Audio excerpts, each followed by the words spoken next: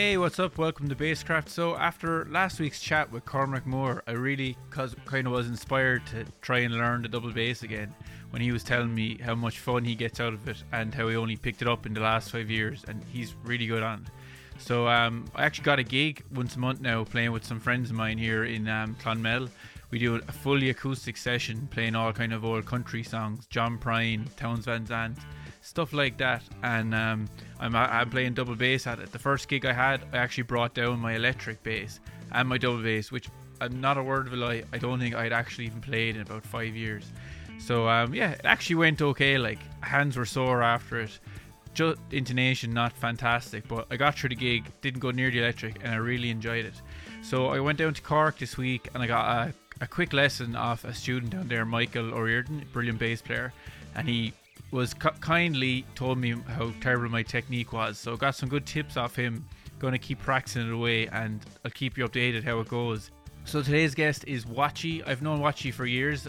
We were kind of touring on the same circuit back in the day when Crow Black Chicken were starting out, and he was in a band called Val Normal. And yeah, we just went to sessions and played the same gigs, and we'd always be seeing each other. So, and we've kept in touch ever since. And since then, he started a new band called Stitch Jones, a two-piece, drums and bass. Obviously, we're going to talk about all this in the pod. And just this week, he joined a new band called Strangers with Guns. Great hard rock metal band, playing away on the Irish scene. Have had a few releases. So I was really happy to see he was their new bassist, because I'm actually a fan of the band, because I think there's a serious drought in Ireland of just straight up good rock bands. So yeah, we chat about loads of stuff, his career, all the different bands he's been in, doing a two-piece, all that kind of stuff, and he's a really interesting guy. So check out all his stuff down in the description. He actually had a solo album out, solo EP called Watchy. He's got Stitch Jones on Spotify, and now Strangers with Guns on Spotify also.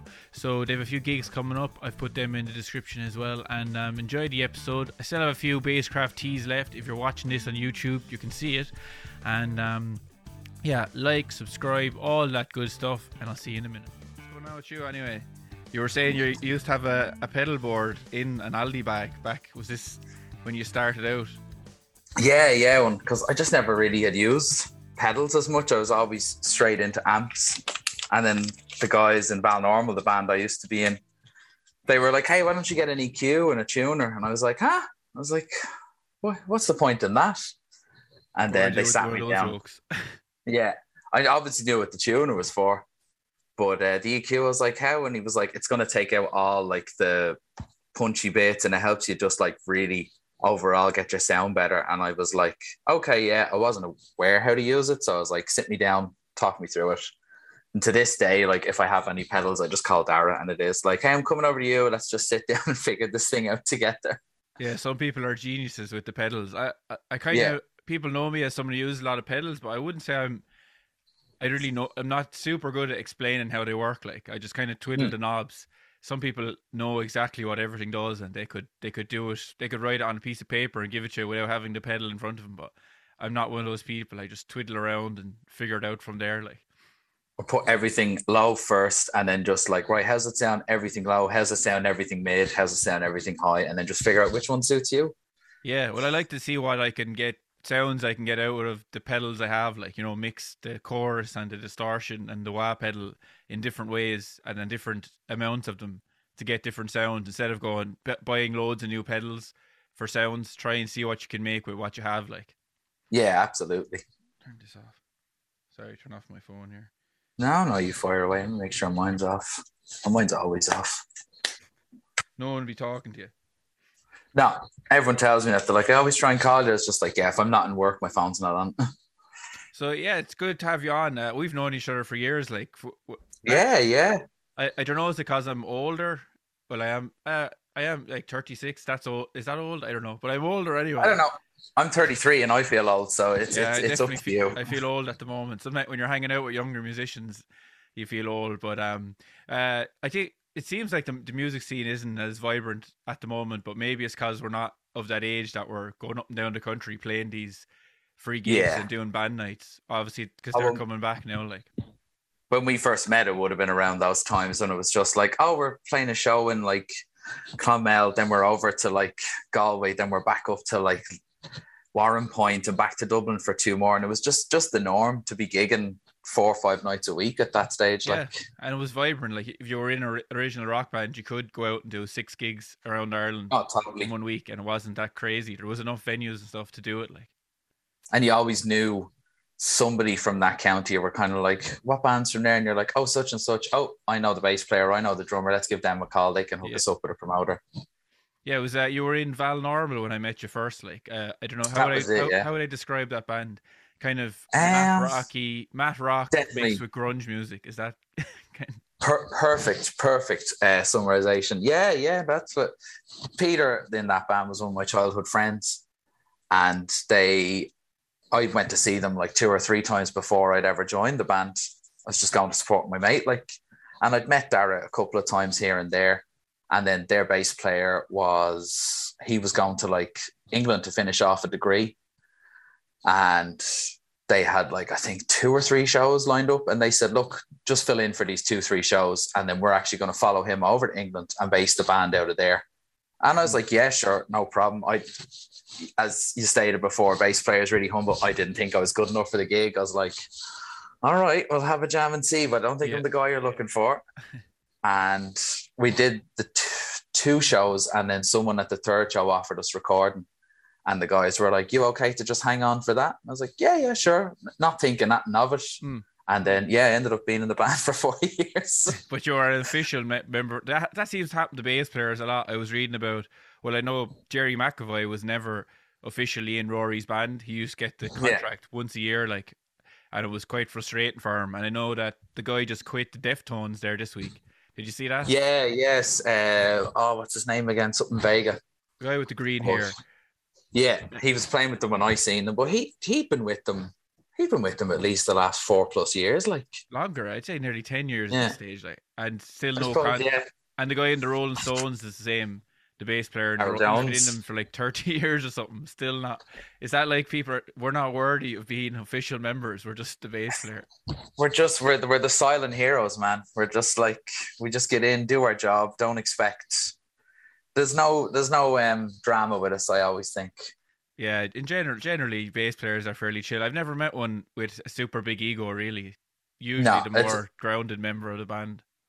As soon as they get one, they almost catch themselves and are kind of like, what am I doing? Like, or they get fired. It's like, or as simple as your job as a bass player is to support. So I think you have to be able to see the bigger picture and see past your own nose. And I think that's what makes bass players the friendlier, the more approachable kind, I guess. Yeah, and I love that Ozzy Osbourne quote about drummers, like, anyone who wants to beat the shit out of things for a living, there's something wrong with them. So, drummers can be crazy. Hinge, like. Any drummer I've ever had, it is genuinely like, I know if I'm out with them, like, it's going to be a crazy night. Whereas if I go out with any bass player friends on, I'm like, it's going to be a grand night. Everyone's going to have a good time. Everyone's going to behave themselves. The guy was in Valnormal. He became a chef, did he, or something like that in London? Yeah. He's in Germany. I was the last time I was talking to him, I was on a night shift, and it was like, I'd say like between 3 and 5 in the morning. And he just messaged me out of the blue and said, hi, I'm just in from work.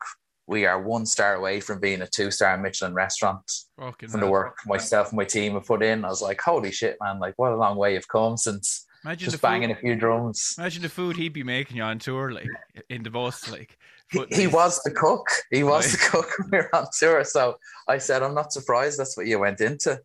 Was it good? But, with the stuff he'd rustle up, like, even in back of a van or in some shitty kitchen. He'd rustle up some crap. Like, it inspired me to learn how to cook that way. Where it's just like he could throw anything together and he could make beans on toast look lush.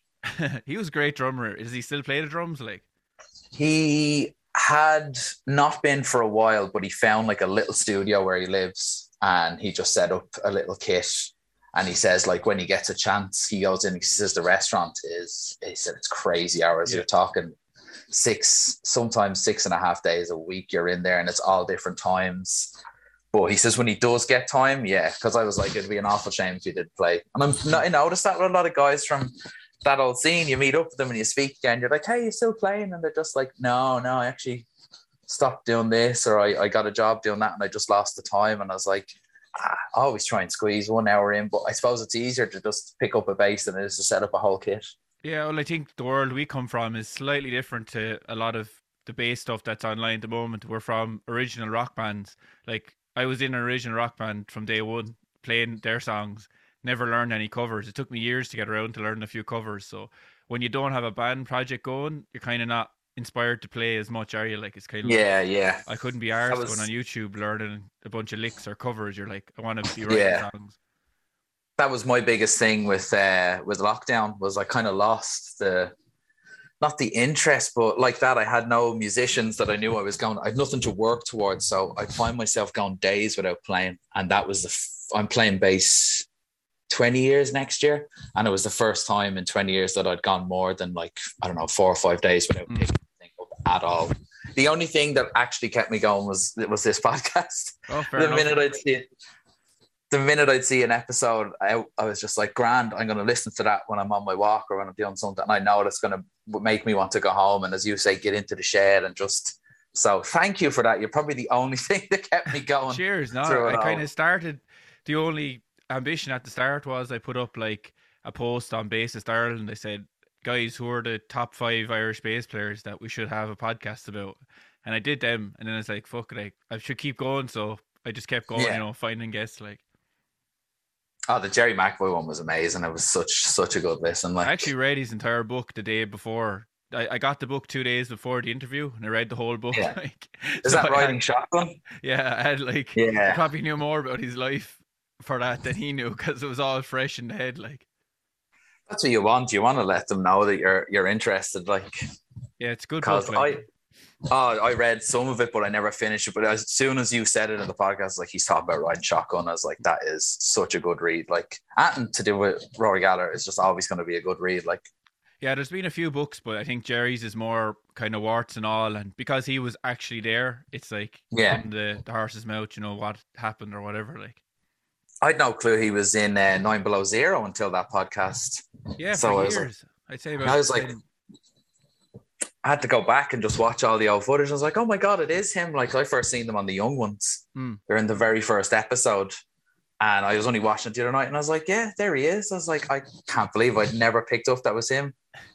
Yeah, he came. I don't know what happened with that band. He finished up with them. He's touring around himself now with his kind of solo band, Jerry McAvoy band. So doing decent. Yeah, mega.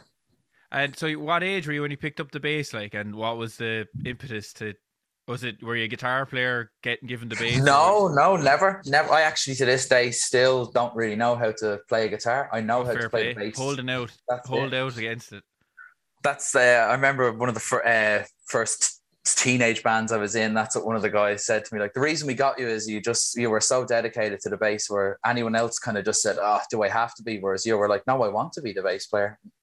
God, when did I started my 14th birthday was my first bass. So from 14, and it was my neighbors had a shed out their back, and one of their sons had a little punk band. They used to just play like Green Day covers and all that kind of stuff. But they would always ask, they'd kind of like nearly go round to the house and be like, "Hey, we're just playing some songs. You just want to come in and have a listen?" Like, so innocent, like. And I was one of them. I was like, yeah, sure. I love music. Like, I'd been into rock music since like my dad would play like all around the house. And I know they're not your favorite band, but Oasis was like always my introduction to music. Oasis. I teach some of their songs in my lessons. They're really good songs for teaching, because like, you can break down what's going on really easily. Like, they were like, because obviously I was the right age when they came out, so that was for me the first like cassettes I remember buying. So I always knew, like, God, I love rock music. I'd love to be able to do that. So I went in anyway to this neighbor's house, and it was just a 3-piece, and they played When I Come Around by Green Day, I remember. And it was the first, number one was the first time I ever heard Green Day. And then I remember they finished the song, and I was like, that was great. And then I said, guys, what's the thing that keeps making in here rumble? And they're like, what do you mean? I was like, as you are playing something, it feels like it's rumbling like my bones or something. And the bass player was like, it's a mixture of the bass drum. And he's like, and this is a bass guitar. And I was like, a bass guitar? I was like, what is that? And he just sat down and kind of like broke the bass down with me. And I was like, was like, oh my God, I want that. I always wanted to be a drummer. But the more I looked at the drums, the more I was like, that just looks far too daunting to try and you have to figure out how to do 4 different things with 4 different limbs. Yeah. So it's like, no way. And it's a hard sell, man. Get me a drum kit so I can just break the house down for 2 years. Yeah, that's great for me getting lots of students, because a lot of them do actually want to play drums, but their parents won't buy them a drum kit. I was like, the bass is kind of like the drums. Go for the bass. That's it. If you want an understanding of rhythm, like by all means get a bass. And like I said earlier, you don't have to. You can just pick the thing up and play away at it. Like, but the guy in question, he's actually my brother's best friend now. Stephen Farrelly's his name. He had like this vintage kind of bass that he just sat and talked me through the whole thing, and then showed me like a few like licks on it. And he's like, "Hey, here's how you do this. Here's how you do that." And then I just got straight home. I think I was about 11 or 12 by that stage, and I was like, "Mom, I don't want drums anymore. I want a bass guitar." And then she was just like, okay, yeah, sure, whatever. And then I told my older brother about it. And he was like, bass guitar, that sounds interesting. He had a job at the time. So he went straight out and bought himself a bass guitar. 2 basses he was in like, the house. Yeah. He went out, bought, it was just an SX, like the Pinot Palladino color. It's the red with the wine colored scratch plate. It's just one of them. He brought that home and he was like, right, that's ours now. Let's try and figure this thing out. And then that was it. We kind of just... He had like maybe a year or 2 on it more than I did before I got my own, but it was still, even to this day, we still text each other ideas and riffs and stuff like that. He plays away still, like he's still a bass player himself. Plays away. He in lockdown, he got more into guitar. He bought a crap load of like Harley Benton jazz masters because he just wanted that whammy bar. And he says, he's like, no, I play guitar way more now, whereas I'm still just like, no, bass player. That's what I play. Bass player for life. But was it learning riffs and stuff? Did you ever get lessons or get into like the academic side of things? I started with my brother had picked up a good bit by that stage, and he was like, learn to play by ear. He's like, if you learn to play by ear, it will just stand to you, and you can just kind of join in any session then. And I was like, okay, sure. And what he'd do is he'd show me half a song. He used to show me full songs. And then as time went on, he went, right, I'm only going to show you half and I want you to pick out the second half for me. And I'd struggle here and there and stuff like that. But I remember the very first time I got a whole song on my own, it was the Pixies, I Bleed. Simple enough song. Yeah, good band to start with, like the ear training. Yeah. And I think the song opens with the bass, and I think it's actually F sharp D, F sharp B. And I remember the day I got that, I ran into him and I was like, check it out. I figured this whole thing, and I was expecting him to be like, no, you're actually a bit wrong. But he was like, no, you got it. Fair play. That's your first song. Yeah, that's class. And that is some achievement. When you get something by ear for the first time, it's eureka moment. It's like, I can't believe I did that. It's just, it's the best feeling in the world. Because when you first start playing, you kind of feel stupid just playing that same riff. Like for me, it was Seven Nation Army. I just played that riff over and over and over. And then I'd throw some AC/DC in, because the beauty of Cliff Williams playing is it's so supportive. You can just strum an open E for a whole thing, but you still feel part of the song. So I was thinking of making a sign for my place where I give the lessons. Another way in Wayne's World, it says no stairway. So I put in no Seven Nation. I was actually at a party once, and someone broke out some guitars, and they were like, hey, Dara was with me from Balnormal. And they were like, guys, just start playing some stuff in the corner. And we're like, yeah, sure. And then one girl just kind of falls out of the toilet, out of her mind. And she's like, oh my God, give me that guitar. I can play something. And before as I handed it to her, I just went, it's Seven Nation Army, isn't it? And she was like, how did you know that? I was like, it's just play it. Just, yeah. Oh, Jesus. I can't listen to it. Can't listen. No. It used to be one of my favorite songs of all time, but and I love Jack White and I love the White Stripes, but it's just definitely one I skip. Yeah, it's overdone, but yeah, they were a class band back when they were going. Like, it was really interesting what he was doing. Like, I just couldn't believe that it was just 2 people. I was like, what does he do for? Because I would have listened to a lot of metal at that stage, so I was like, but you got to have Iron Maiden, like 3 guitar players. So when one guy's doing the solo, the other 2 guys are picking up the stack. Whereas I'd watch live clips of them, and he just played a solo while she just drummed away, and it was amazing to see. Like, Yeah, that takes some rhythm on his side to yeah, just be able to do his solo without any backing up. Like, and they did like no set list. He'd just turn around and just like jump, and as he would land, she'd just have to know what song he was going into. It was so free, like. yeah, no, that is class, and that's the great thing about being in an original band. You can get away with doing random stuff like that. And I was never really a fan of being in a band with more than one guitar player, though. I don't know how you feel about that. It's just I way prefer just playing with one guitarist. Like, I did 3 pieces pretty much most of my playing, and then I did 2-piece the last few years. Whereas now that I've joined Strange the Guns, they've got a second guitar player in. I was like, oh shit! this is I going to just be put my very foot in it there strange. now. I was like, oh, bands with 2 guitars, I hate that. Now you're No, like, no, my no, new not at band all. has 2 guitars. Trust me, I because I'm a bit like, oh, I wonder how this is going to work, because to go from just being me and a drummer for the last like five plus years to suddenly having to completely change my playing as I did all those years ago. But it's nice. It's just nice to have something to do again. It's nice to have focus. Like I said earlier, it was hard to motivate myself to play, whereas now I'm back to picking it up. Like, even I had 15 minutes before I came on here. I just saw my bass. I was like, screw it. I'm just going to start playing something. I got 15 minutes to kill, like, because just the idea to like strip back your playing and shake it up again is there. And it's just such a nice feeling. I'd say you're like me, like, you know, you probably wouldn't write anything, and then now you're in Strangers with Guns, you're probably coming out with loads of riffs and stuff. You're like, oh, I can bring that to the lads. Like, definitely. And I keep saying, because that was my first question. I was like, do you just want me just to come in, play the parts, and go home? I was like, I can do that. I've been in cover bands where it is just do the job and go home. And they were like, no, we want you to come in and, like, you know, give us your ideas, change up some things. I was like, that's fine. And I was like, but if you don't like that, and don't be afraid to say, like, hey, that's not so good. Like, I'm big and ugly enough to try something different kind of route.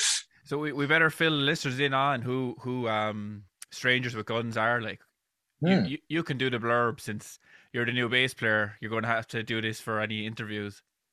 Yeah. I first became aware of them, I think it would have been about 2017, when my old band Stitch Jones was kind of just gigging lots. And I'd heard the name come up, and I was like, oh, it's not a bad name. But then I had heard like Jeff the singer used to like play on stage in like a Hawaiian kind of skirt and like a coconut bra. It's just like, who are these guys? I want to see these. And so obviously looked them up, kind of listened to it, but it's really sort of like grungy, almost bordering on metal. And that's just right up my street. So, and we had organised all through the last 2 years. Stitch Jones themselves had tried to organise gigs, and each time new restrictions would come in. It was like 2 or 3 gigs we'd booked, and every time it was right up until, the day before the gig, the government would just be like, oh, sorry, we're closing everything again. And I was just like, oh, for God's sake, we're never going to be able to gig never together. going to get back at it. No. And then up until, I think it was last November, we were finally due to play with them again, finally, upstairs in Whelan's. And I was like, great, this is going to be good. And then restrictions happened again.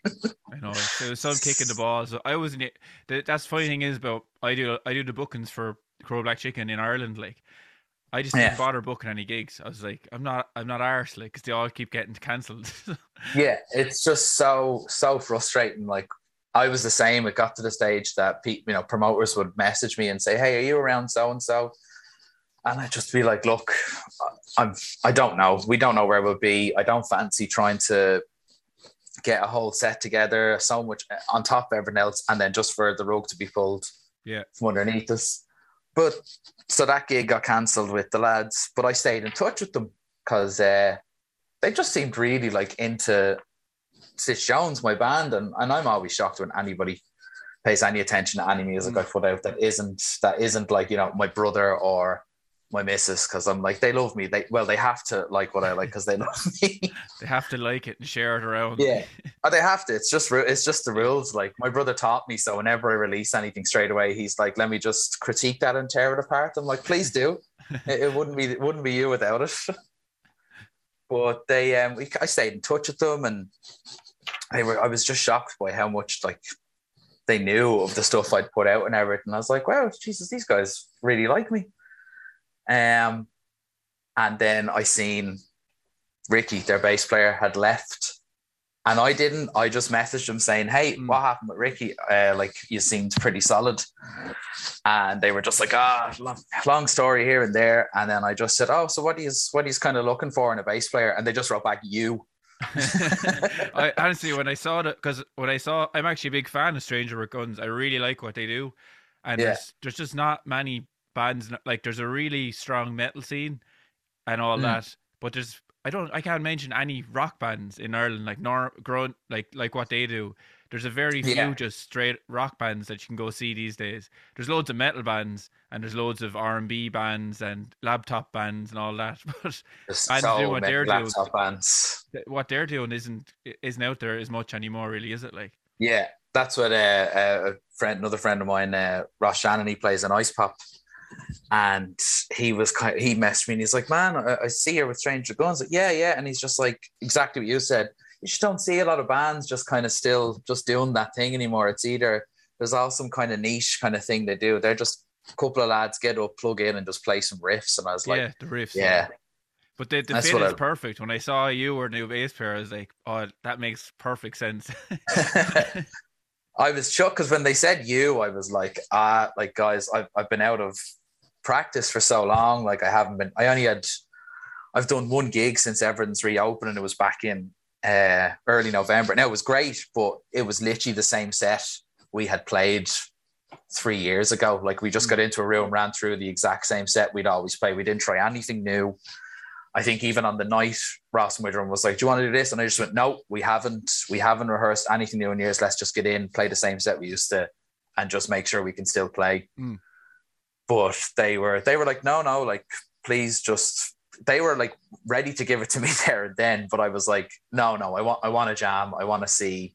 I don't know if you do that. I'm very much like, everything sounds great on paper. Let's get into a room and actually see how we gel as musicians first. Yeah, but I only did it there recently because I've a gig coming up and you have to get into the room. Like, I didn't want to make any extra plans beyond the first jam. I was like, it's personalities as well. Like, you know, like, oh, completely. Like, I auditioned for a band up in Dublin years ago, and the audition went great, and I played great. But I was just thinking, we're not. I don't think we'll click as people. Like, and there was nothing wrong with them, and it was probably more me because I'm more introverted a lot of the time, and you really have to click with the people as well as musically, and so that's what totally. You do.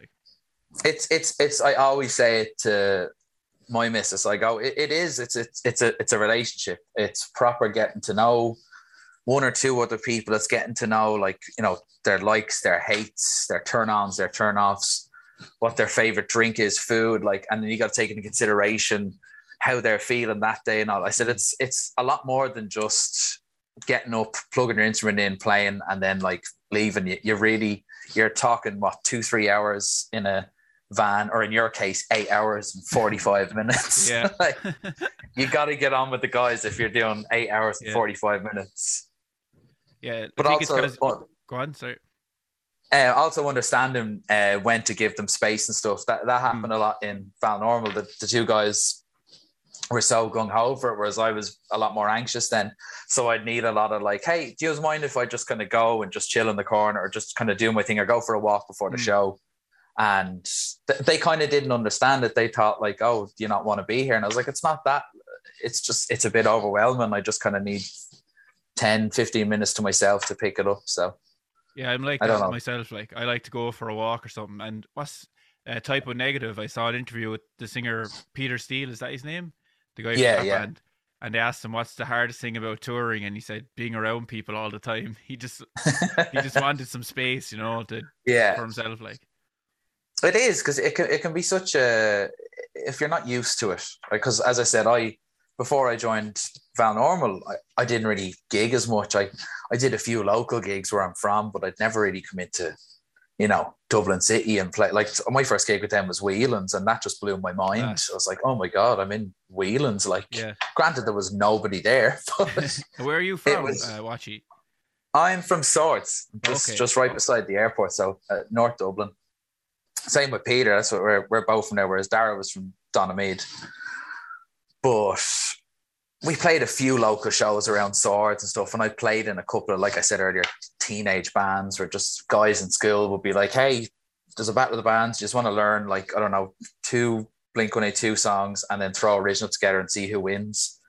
But in our year in school was Codaline, so they kind of won every year. Yeah, I was thinking it because our producer, Phil, who's Codaline's producer, lives in Swords as well. Like, so I was thinking, do you know Codaline? The 2 lads were in my year, so they were.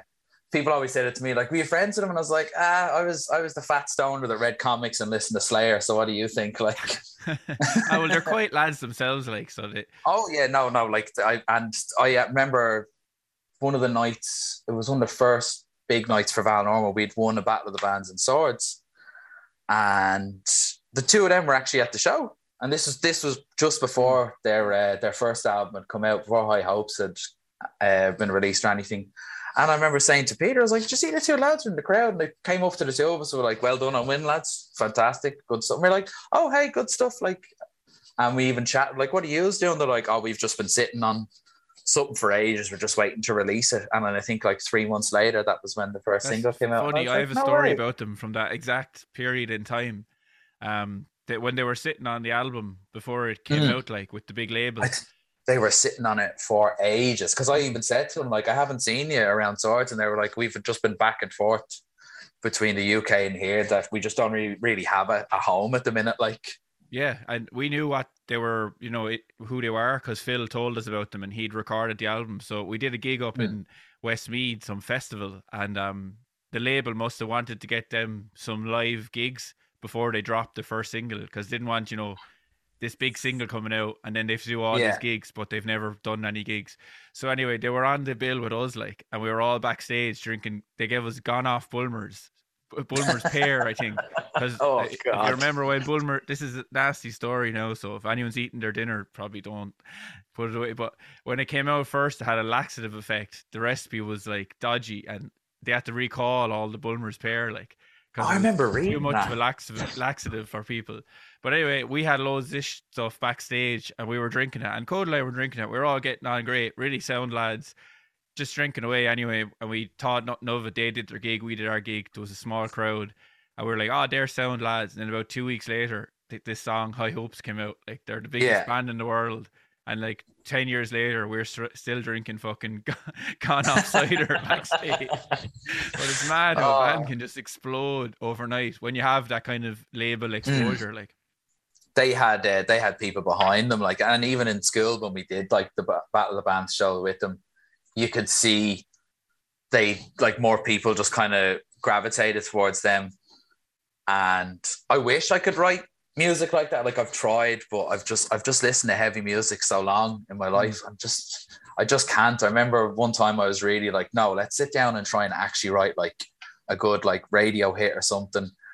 And I was in standard tune, and then I still was like, I'm chugging away here in a riff. I just physically can't do it. Like, it's just, but I'd rather make music for me than for somebody else. The older I get, the more I realize that I'm just like, it's all about expression of self. It's about getting what you want out, and at the end of the day, like, it's like, it should be for yourself first, and then if people happen to like it, fantastic.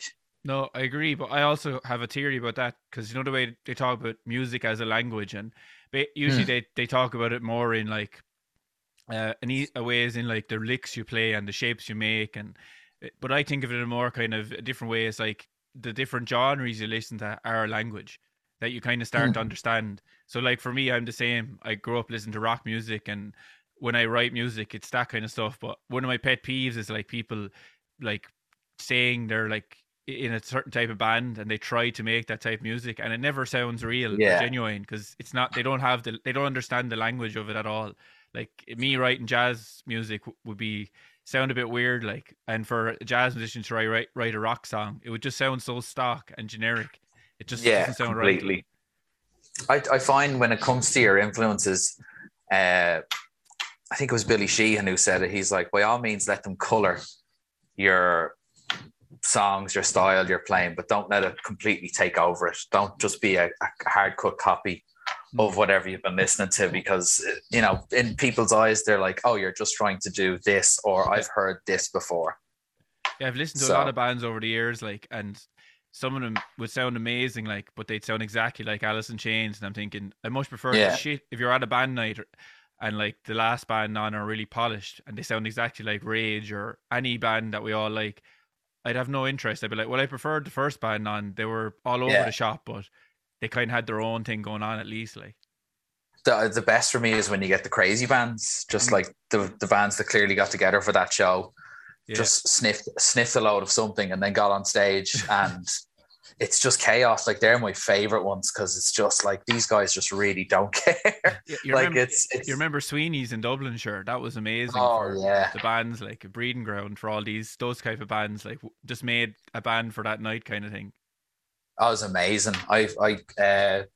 My missus is a huge fan of like the Irish music scene, but she was studying kind of all during, like when she studied between 2010 and 2014, kind of at the height when Sweeney's was around. And I said to her, did you never go in to Sweeney? And she goes, you got to understand, I was a broke student. I couldn't go into town. She's like, it's not till I graduated and got my job that I started going into all the gigs and seeing all the bands, seeing who was who. And I was like, oh, you missed some amazing stuff. Sure, you don't spend any money. Like I think that's why the place shut down. Like there was like drugs and cans being drank in the alley. I don't know how much drink the actual bar was selling.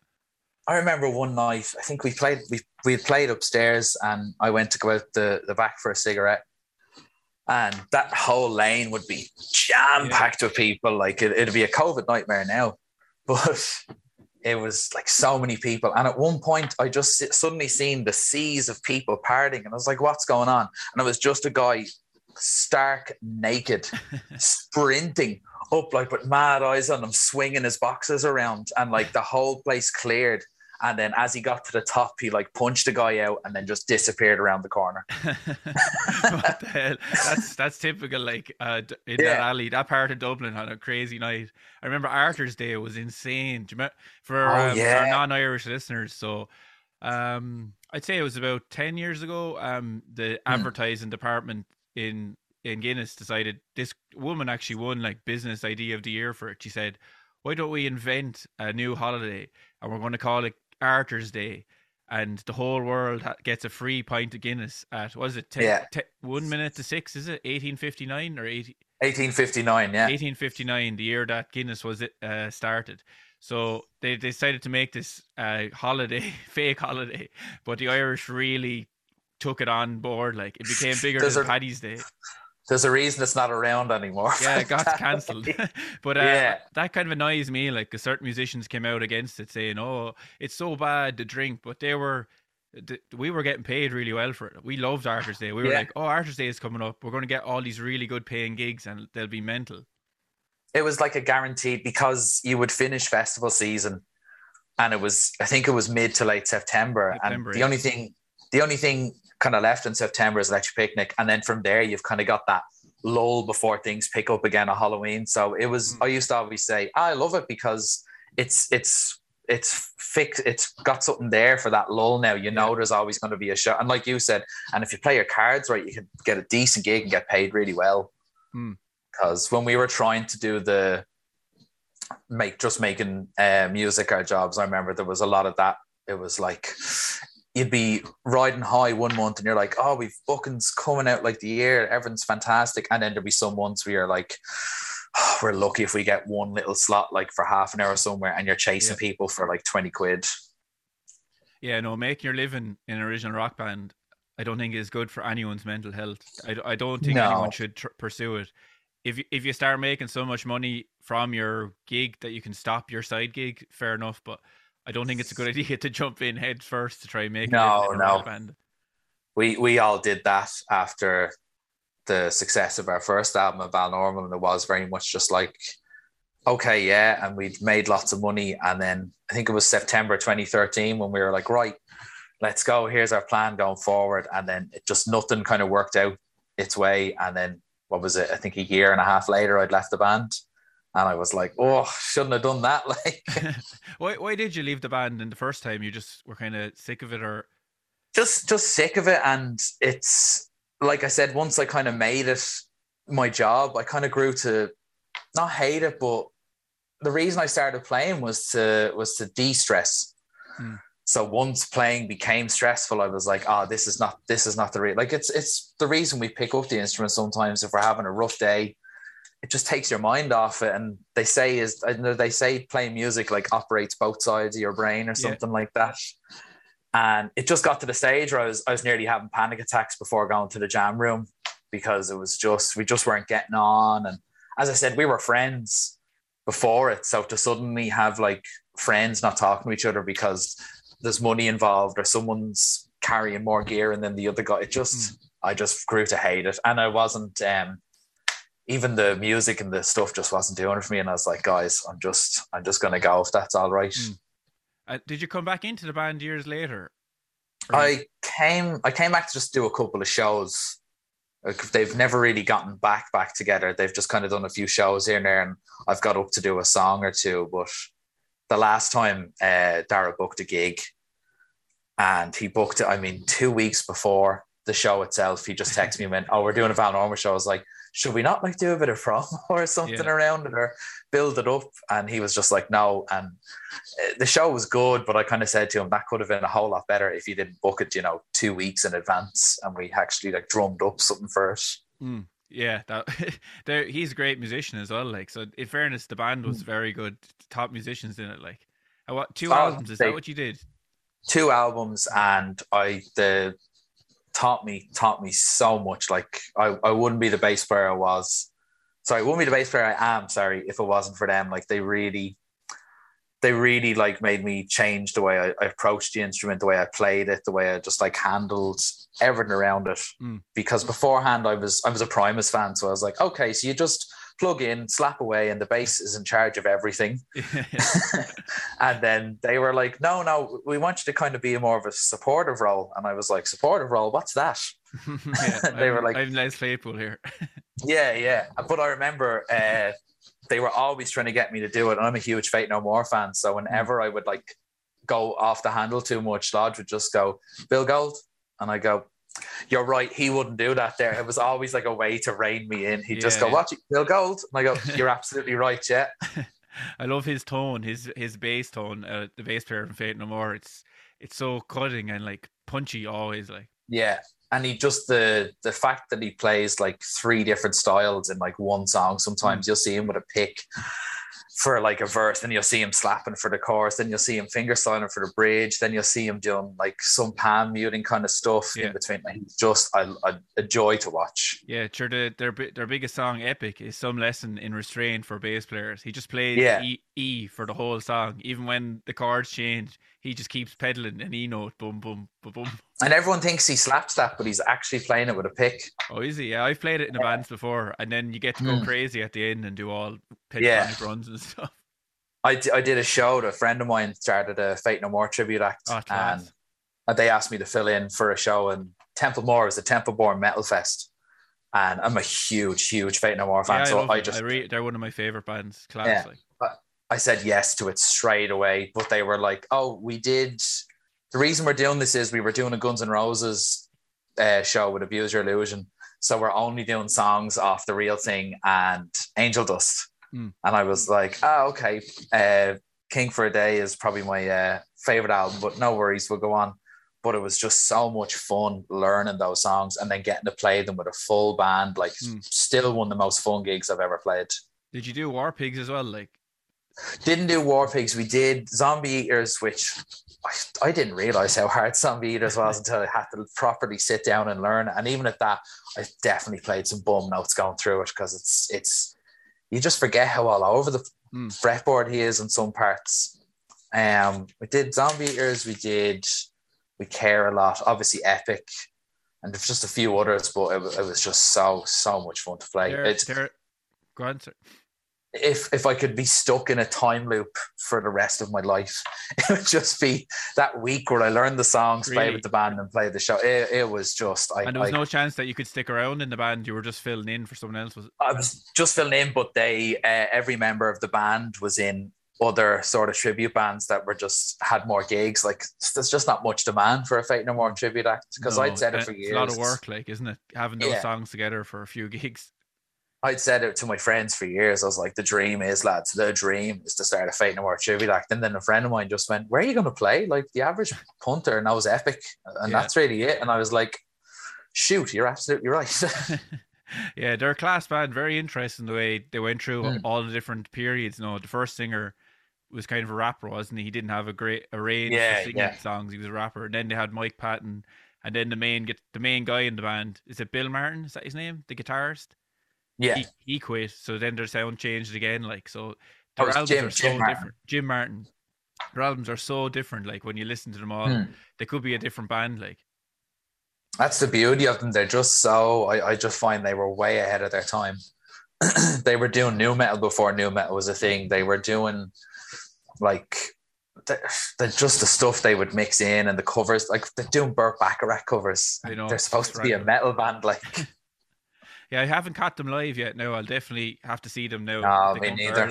In next year or whatever. Like, it's who is it? 3 bands left to see. It's themselves, Radiohead, and there's always one more. I was like, once I see, I'm going to see Tool in May, so me too, I'll be there. I'll see you there.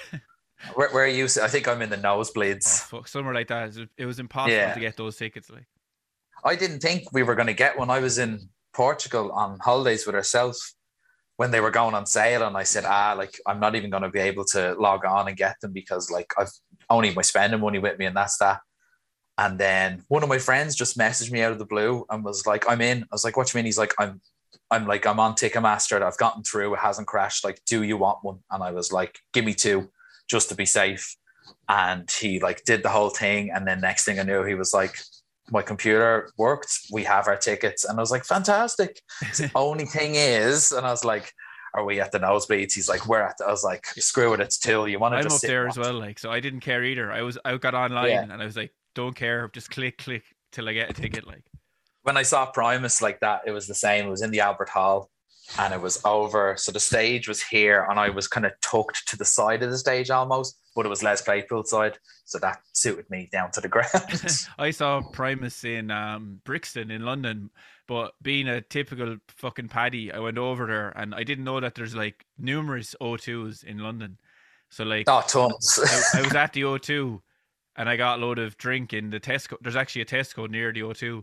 And I was drinking cans like on the grass outside, like thinking, Jesus, there's a very old crowd going into Primus. All these old people. And I was like, there's something, I don't know what's going on. There's something wrong here. So I didn't know if I had a smartphone at the time. So I went in to see what's going on. It turns out Neil Diamond was on in the O2. And I was like, where the hell are Primus playing? I looked at my ticket. It's like Brixton O2. Brixton Academy. Leg it onto the train, get all the way across London. But I made it to the gig anyway. You made it? Like, I made it over on time, yeah. That's a distance, like the O2 to Brixton.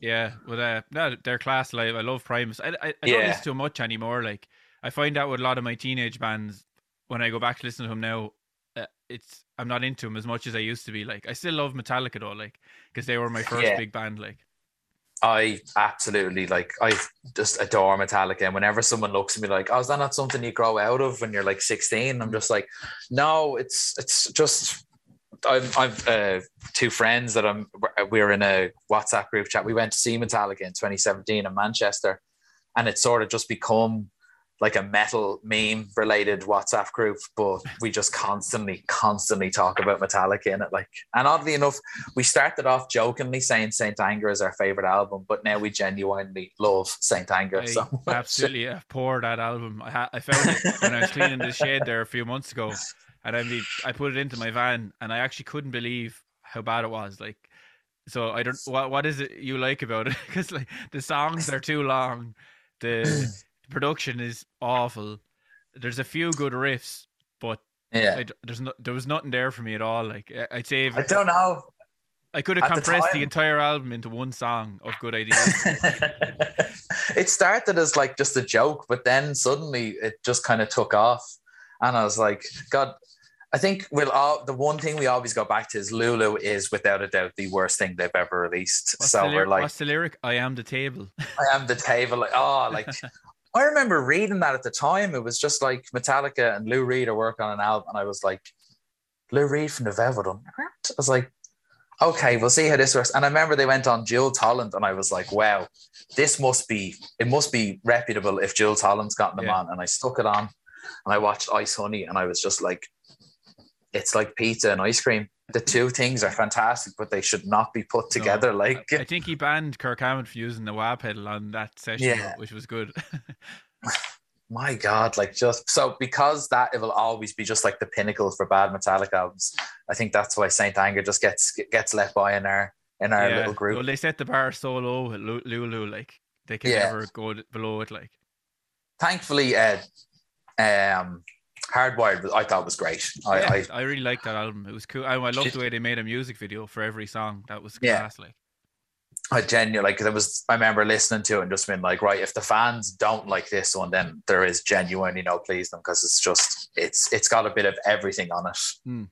I like Load and Reload myself. I know James Hetfield often says he doesn't like those albums. Maybe he hates the artwork more than anything, but I explained the artwork to someone recently, and they genuinely looked at me disgusted. I was like, "Oh, did you not know that?" They're like, "No." I was like, "Sorry to ruin your evening or anything like that." I actually don't think it's bad artwork. Like, it's weird the way he made it, but I think it looks cool. Like, I think the two albums have so many like really good songs on them, and it's just, I don't know, I find people are so judgmental when it comes to anything Metallica do post Black Album, even to this day. But I'm just like, hey, it's just nice to have some really that they're still doing it. Like, there's so many bands that stop, or so many bands that get to a certain point, they become caricatures of themselves, whereas they're still trying to do something new, or they're trying to, even with that Black Album release they did, the way they had like they had Imelda May covering The God That Failed. Like, I mean, that's amazing. Kamasi Washington doing did you hear that one? No. He was doing My Friend in Misery. Literally used nothing from the song except the one thing that most people don't like, the vocals and the lyrics. He didn't keep any of the riffs or anything. All that's from the original version is the lyrics and the vocals, and it's class. The bass solo makes that song. The bass is unbelievable. Yeah. But I'm just happy when it comes out. It's like I approach Star Wars and Batman stuff the same way. I'm like, I'm just happy it's coming out. Like, I remember as a kid, you had to get a Metallica album, to get like, I don't know, a special edition of something, you had to go above and beyond for it. These days, you just pick up your phone, it's there. It's like the new Ghost album came out yesterday, and I just got to sit there and listen to it for the whole day. And I was like, this is amazing. Everything's within arm's reach, and it's just great that we're getting so much stuff now. Do you still consume music like you did as a teenager? Like, I find myself, I have to force myself to listen to new music, because I don't want to be one of those owl lads who only listens to his teenage bands. I'm very lucky in the fact that a lot of people I hang around with are younger than me, so I can kind of say, oh, hey, what's going on with this, or what's going on with that, and I'll never shut it down and say I don't want to listen to that, or music stopped being good after 2006 or something. I'm like, no, there's always something new to, like, the WhatsApp Metallica group. The two lads are strung out on Turnstile, and they've in turn have got me listening to them now, and it's just, and another friend has me strung out on Greta Van Fleet, and I'm just like, this, I know they're not new, but it's still something in the last 5 years, and it's nice to just have an idea of what's going on in music at the minute.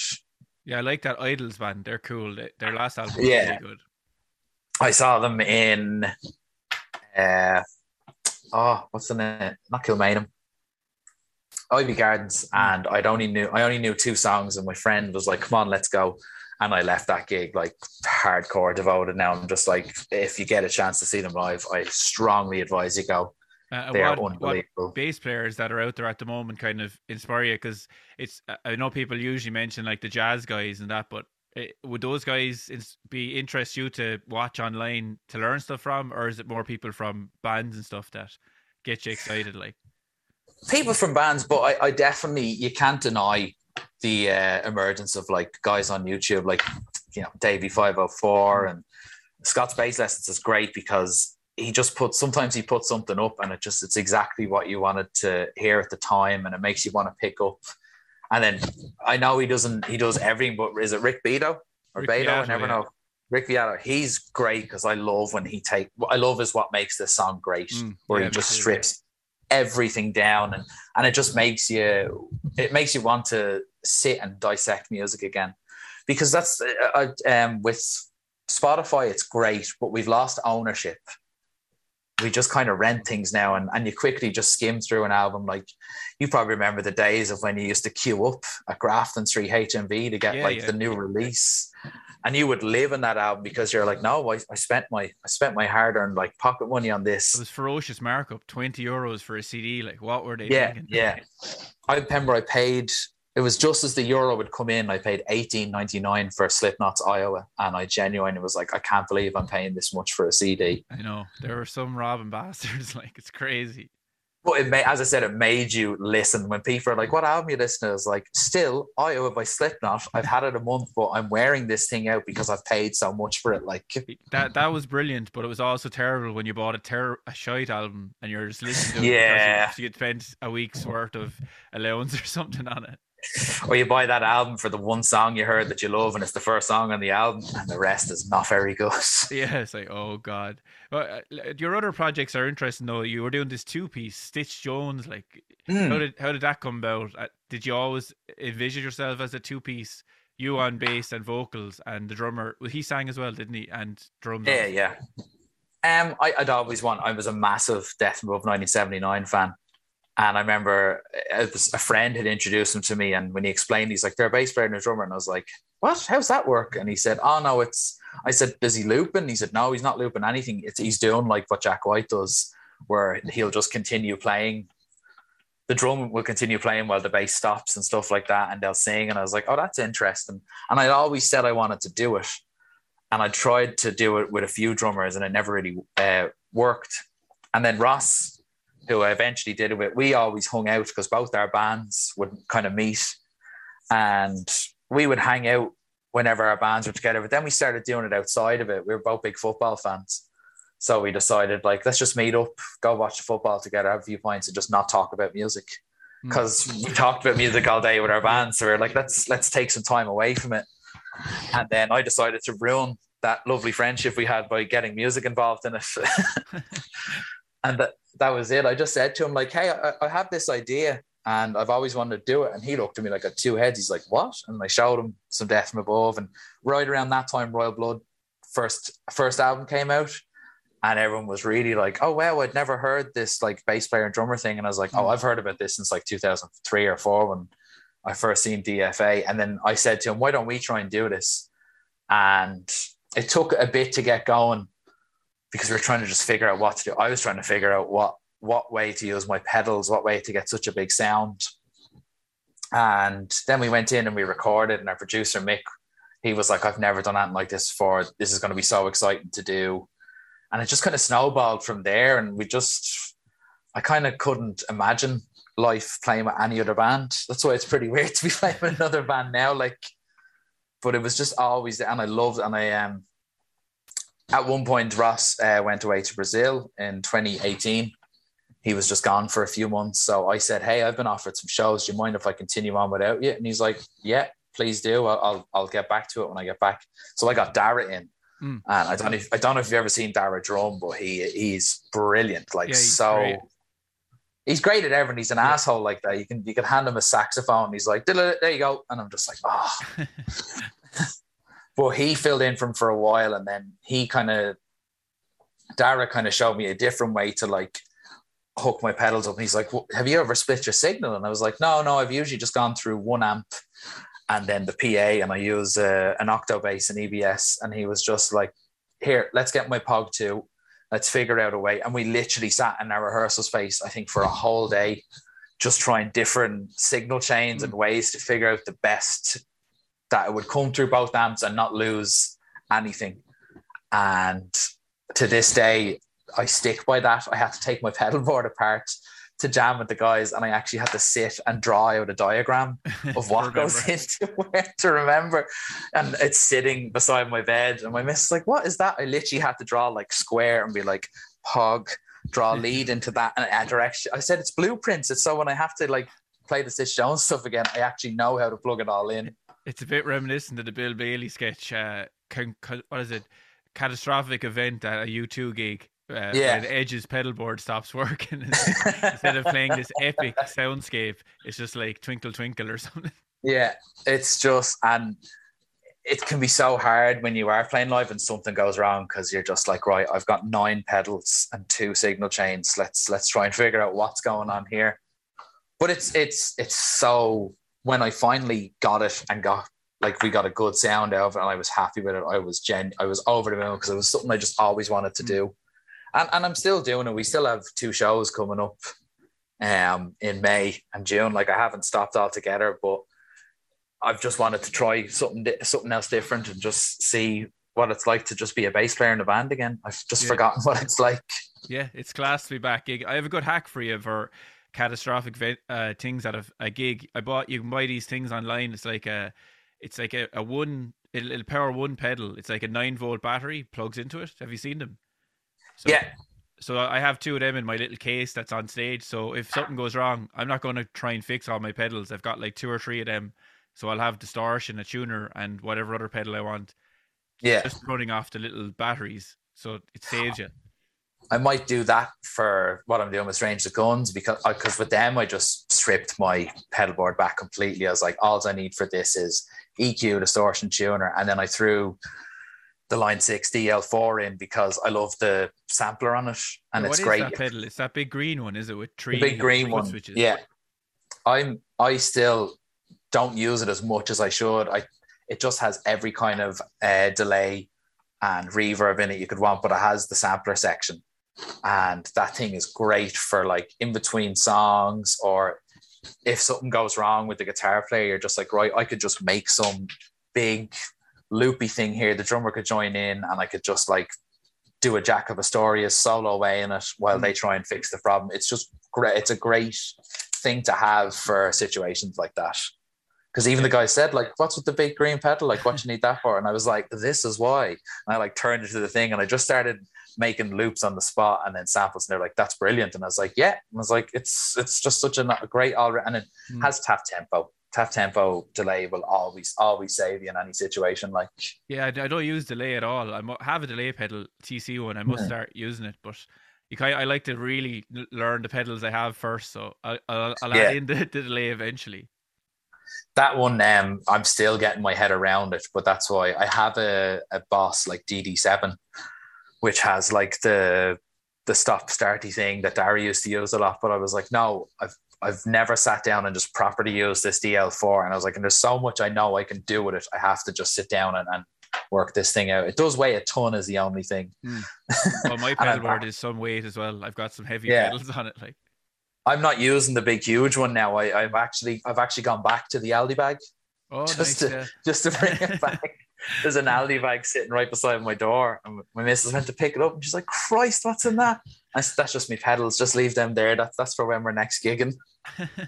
It's handy, you know. It's easy to carry in, you know. It doesn't take up a lot of space. Like, I know once I'm paid at the end of the month, and I know, like, I'll pick up a small pedal board for myself. I know I have one in Ross's old place, but I think he told me, he looked at it the other day and he said one of the things is gone, so it could just suddenly spring open on you in the middle of town. And I was like, oh, I don't want that happening now. So I can recommend a good one. It's from Gator. They have these tote bag pedal boards. Have you seen them?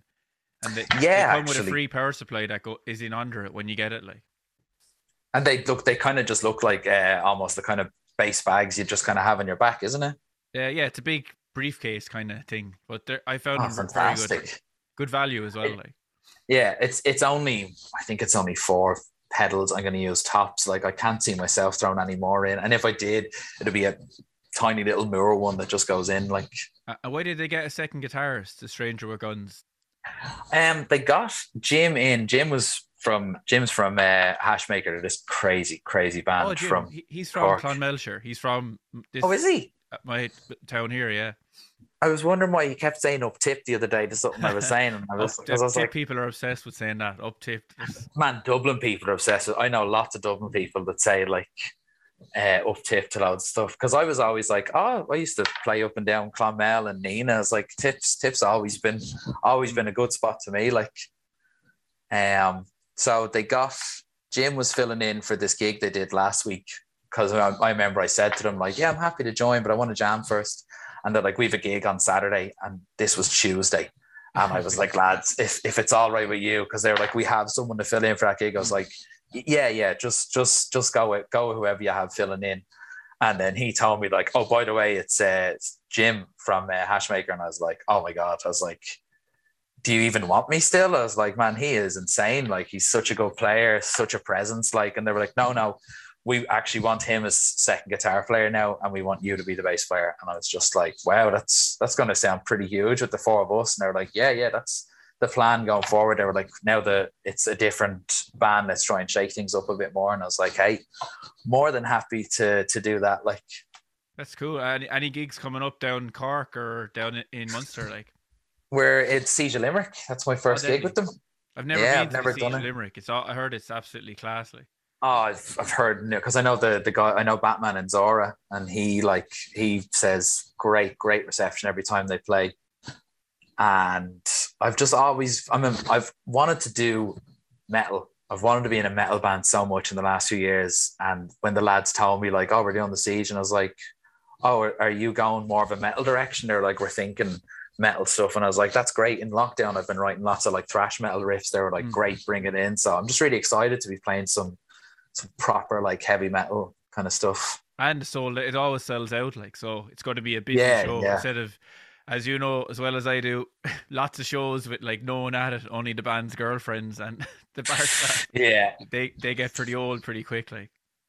You say you're going to get up there and just treat it like it's just going to be like a jam and whatever, but halfway through you just do feel a bit like, God, what am I doing up here? You can't concentrate. You're like thinking about whatever other stuff in your life. When there's no one at the gig, it's impossible to get into it usually. Like, you can just see your mom in the corner, figuratively just saying, I told you shouldn't have done this. I'm like, I know, I should have got a day job. Wasting your life. You released a solo album before as well, like, that was just a one-off thing, wasn't it? It was 4-track EP. It was from playing with Dara. Once I started playing with him again, and we tore apart the sound and shook it up, and we started just jamming for no reason, just to hang out. Like, it wasn't like we'd gigs coming up like suddenly, and because we had access to a place that was 24 hours, sometimes I'd meet him at like 11:30 at night on a Wednesday, and we just stayed there all night, just like banging out riffs and tunes and just having a laugh. And then he was like, have you been working on anything? And I was like, oh, I got like 2 or 3 things, but nothing's finished. And then he was like, let's go in and record them, I'll do the drums for you. And I was like, really? He's like, yeah. And I was like, you don't want me to pay or anything? He was like, no, you just pay for the recording sessions and I'll drive us to and from it, and it's no problem. And I was like, fantastic. So that's how that came about. And it was something I always wanted to do, just to see if I could do it on my own as such. And it got to the stage where I was going into that jam space and I was treating it like a job. I'd go in at 9 a.m. and I'd work for like 2-3 hours, and I'd take like a smoke and a coffee break, and then I'd come back in, I'd do another 2-3 hours, and I'd have like lunch. And I was doing it all on my own and writing the stuff like that, and it was really, really like rewarding to do. Did you find it hard to finish the songs, considering it was just you? I would find that impossible to fully finish the song on my own, like, and without anyone else to kind of bounce off. Dara was kind of helping you with the finishing. Yeah. Kind of. He was always there at the end. Like, he'd say, go off, do a thing, bring it to me, and we'd sit, and I'd be like, what do you think of that? And he's just like, right, shave off the 4 minutes at the end there. I'm like, why? He's like, it's just not necessary. And I'd be like, but it's going to be great. And he's like, honestly, he said, we used to do 10-12 minute songs, just no need to do them anymore. Like, you can get it done in 3:25 like you used to. And I was like, okay, fine. And that ended up probably being like the one song people remember the most from the EP, and I was like, good stuff. That was nearly going to be an 8-minute instrumental. thankfully Dara got it down to like 4 minutes on the nose, I think. Yeah, I think Queens of Stone Age are a great band for that. Like, if you ever learn one of their songs and you're like, Jesus, there's a lot of riffs, or you're thinking there's so much in that song, but it's only 3 minutes long. That's like what you're aiming for. We just listen to too much Tool, I think, man. We're like, no, the song needs to be 12 minutes long and have like a whole subsection where like we just talk about like rainbows and stuff. Yeah, and drum solos and timpalas and all this stuff. Yeah, No, I'm finding the older I get, I'm very much just kind of like, I'm going the other way now. I'm like, lads, let's get the song done in 1 minute 50. If we Yeah. can get a 1 minute 50 song in, we're on to a winner. Yeah, we worked with a producer, George Reef, in Texas. He actually passed away since, but he was a really cool dude. But he was saying every section of your song should have something different. Even the second verse, Yeah. you need a little bit of ear candy there or something different. Like never have any section of your song repeats. That's exactly the same as before. Even if it's Yeah. only the tiniest change, you have to do that. People mightn't even notice it, but subconsciously they will. I'll keep them hooked. Like We were always trying to do that in Stitch Jones. That's what Ross taught me. Is like have dynamics. Like don't just have the song opening with you with all your distortion on and it's just bang bang bang bang bang the whole way through. He's like have it like open it really quietly or play the same riff in the chorus but change one note and change one line of the melody. And I was like, oh wow, never thought about it that way. And it's just such a great approach to play music. yeah, I'm doing a bit of songwriting with my students now. One of them, Mike's his name. He's like 10 and he's writing like a song a week. So I'm showing him like covers. I'm like, you see what they did in this song? Like I said to him, every song has one unique element and you should learn it and put it in the bank. And you might be able to use it yourself then in your own songwriting, you know?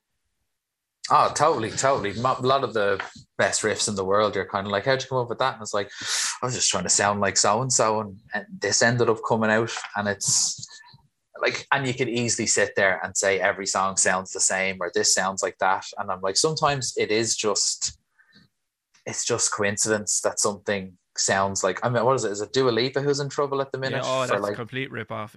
When they put the two songs side by side, it's... Yeah.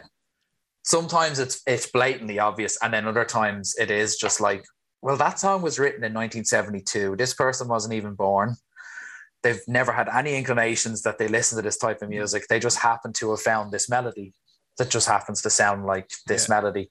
So it is hard trying to figure, because I remember one time I sat down, it would have been very early on when I was playing, and I was like, I'm going to write a whole song. And I wrote it and I brought it to my brother and I brought it to the guys in the band, and they were just like, yeah, the riff's great, but the melody's fell in love with a girl with the white stripes. I went, no, it isn't.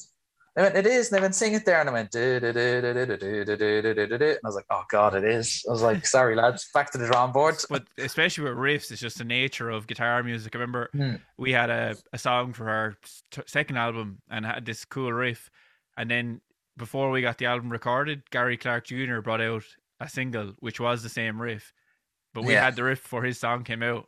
So I actually was in Texas and I was in on 6th Street and I went into a bar, and who's there? Gary Clark Jr. Oh, brilliant. Typical dumb drunk Irish fella. I go up to him, you stole my song. You stole our song. And he's just looking at me like, what is this guy talking about? Security, can you please remove this very drunk man? Pretty much. But a bit in terms of basses, you've gone through a few over the year, but I think you're like myself, you're an Aerodyne man. He's sitting over there, but he needs work. I lent him to Dara, because Dara's in a new band himself now, and he just needed a bass to record with. But he handed him back to me, and there's a piece of his bridge missing, and I just bought a new set of Cream DiMarzio pickups, which I'm going to have installed in it, because I was going to put mine as Cream, but the covers wouldn't fit on these EMGs. Like the Cream does look good, right? So I bought them, and I was supposed to get it done about 2 weeks ago. And then I realized, like, there's no deadline. Like, I want it ready for the Siege, but that's not till the 17th of April. Sunday, 17th of April, Dolan's Limerick Siege. See us there. That's will kill me if I don't plug. Like, I'll get this out this month, so you'll be plugging away. But the plan was to have it ready for then. So, as I said, I'm literally looking at him right now, and every time I see him, I'm like, God, you need just a bit of work and a bit of love put into you. So when I get back from Germany, there's a guy in Portobello, actually, good old bassist Ireland. I just threw it into the chat and was like, guys, anyone know anywhere based in Dublin I can just get my guitar, like my bass guitar, like fixed? I need this and this done. And as wonderful as Bassist Ireland always is, I got like 7 suggestions. And this one guy was like, hey, I'm literally down the road in Portobello. And I was like, you're a 10-minute walk from my house. He's like, drop it in anytime. I'll have it sorted for you there and then. So nice. I'm going to give him a shout when I get back. Yeah, so that's you don't have a big bass collection though, do you? You have an Aerodyne and a few P basses. That's kind of it, is it? Yeah, I sold the P bass actually. I sold Okay. the P bass to a friend because it was just sitting gathering dust. But I got my main workhorse at the minute is an OLP Stingray, and it's funny because it's a bass that had been stolen off me 11 years ago. And no joke, my brother borrowed it for a gig in Whelan's, and I bought the bass brand new in. Do you remember the guitar shop at the back of Georgia Street Arcade? Yeah, I think I do. Yeah. Yeah, I can't remember the name and now. It's gone. It's been gone years, but I bought it in there in like I'd say like 2009 or 10 or something like that. And my brother borrowed it for a gig in Whelan's, and he left it there overnight. And he came back the next day, and he's just like, "Yeah, it's missing." I was That's like, how every bass gets robbed. Yeah. Someone goes on the piss, they leave it somewhere, it's gone. never leave an instrument overnight somewhere. Since then, I don't. Where someone's like, "Hey, I can leave this here and lock the door," I go, "I don't care. I'm not doing it." But I loved that bass. It was, even though it's an OLP, I know it's not a Music Man, but you find some gorgeous basses under €500 easily. And I scoured adverts for years because it's a particular color as well. Because OLP were discontinued, so when it got stolen, heard of the brand. Where are they from? Yeah, they're essentially what Sterling is now. Oh, okay. So it's like it was Music Man's kind of Squire. Tony Levin had a signature OLP with them, and as I said, they got discontinued. So when it did get stolen, I was like, "Oh, I'll just get another one." And then I looked everywhere online, and they were like, "Sorry, we're discontinued." And then they brought out Sterling, which was a different version of it, which I bought one of them, and it was lovely.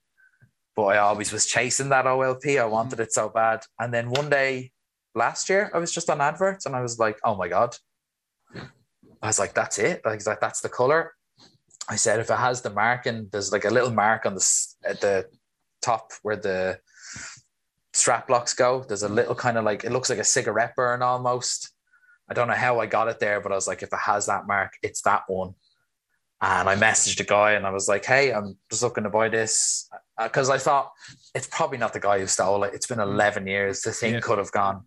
And then I asked him, "Can I just ask how you came into it?" And the guy was like, "Yeah, I was just needing a bass for home record, and I seen it on adverts last year for like 200 quid. So I just got it." I went, all right, it's not the guy who took it.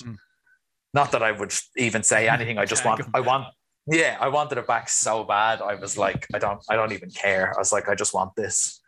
And I was unfortunately in work the day he was dropping it over. So I got my missus to go out and get it. He was dropping it to the house, and I asked her, like, "What was he like?" And she said, "Oh, he had like his two children in the back.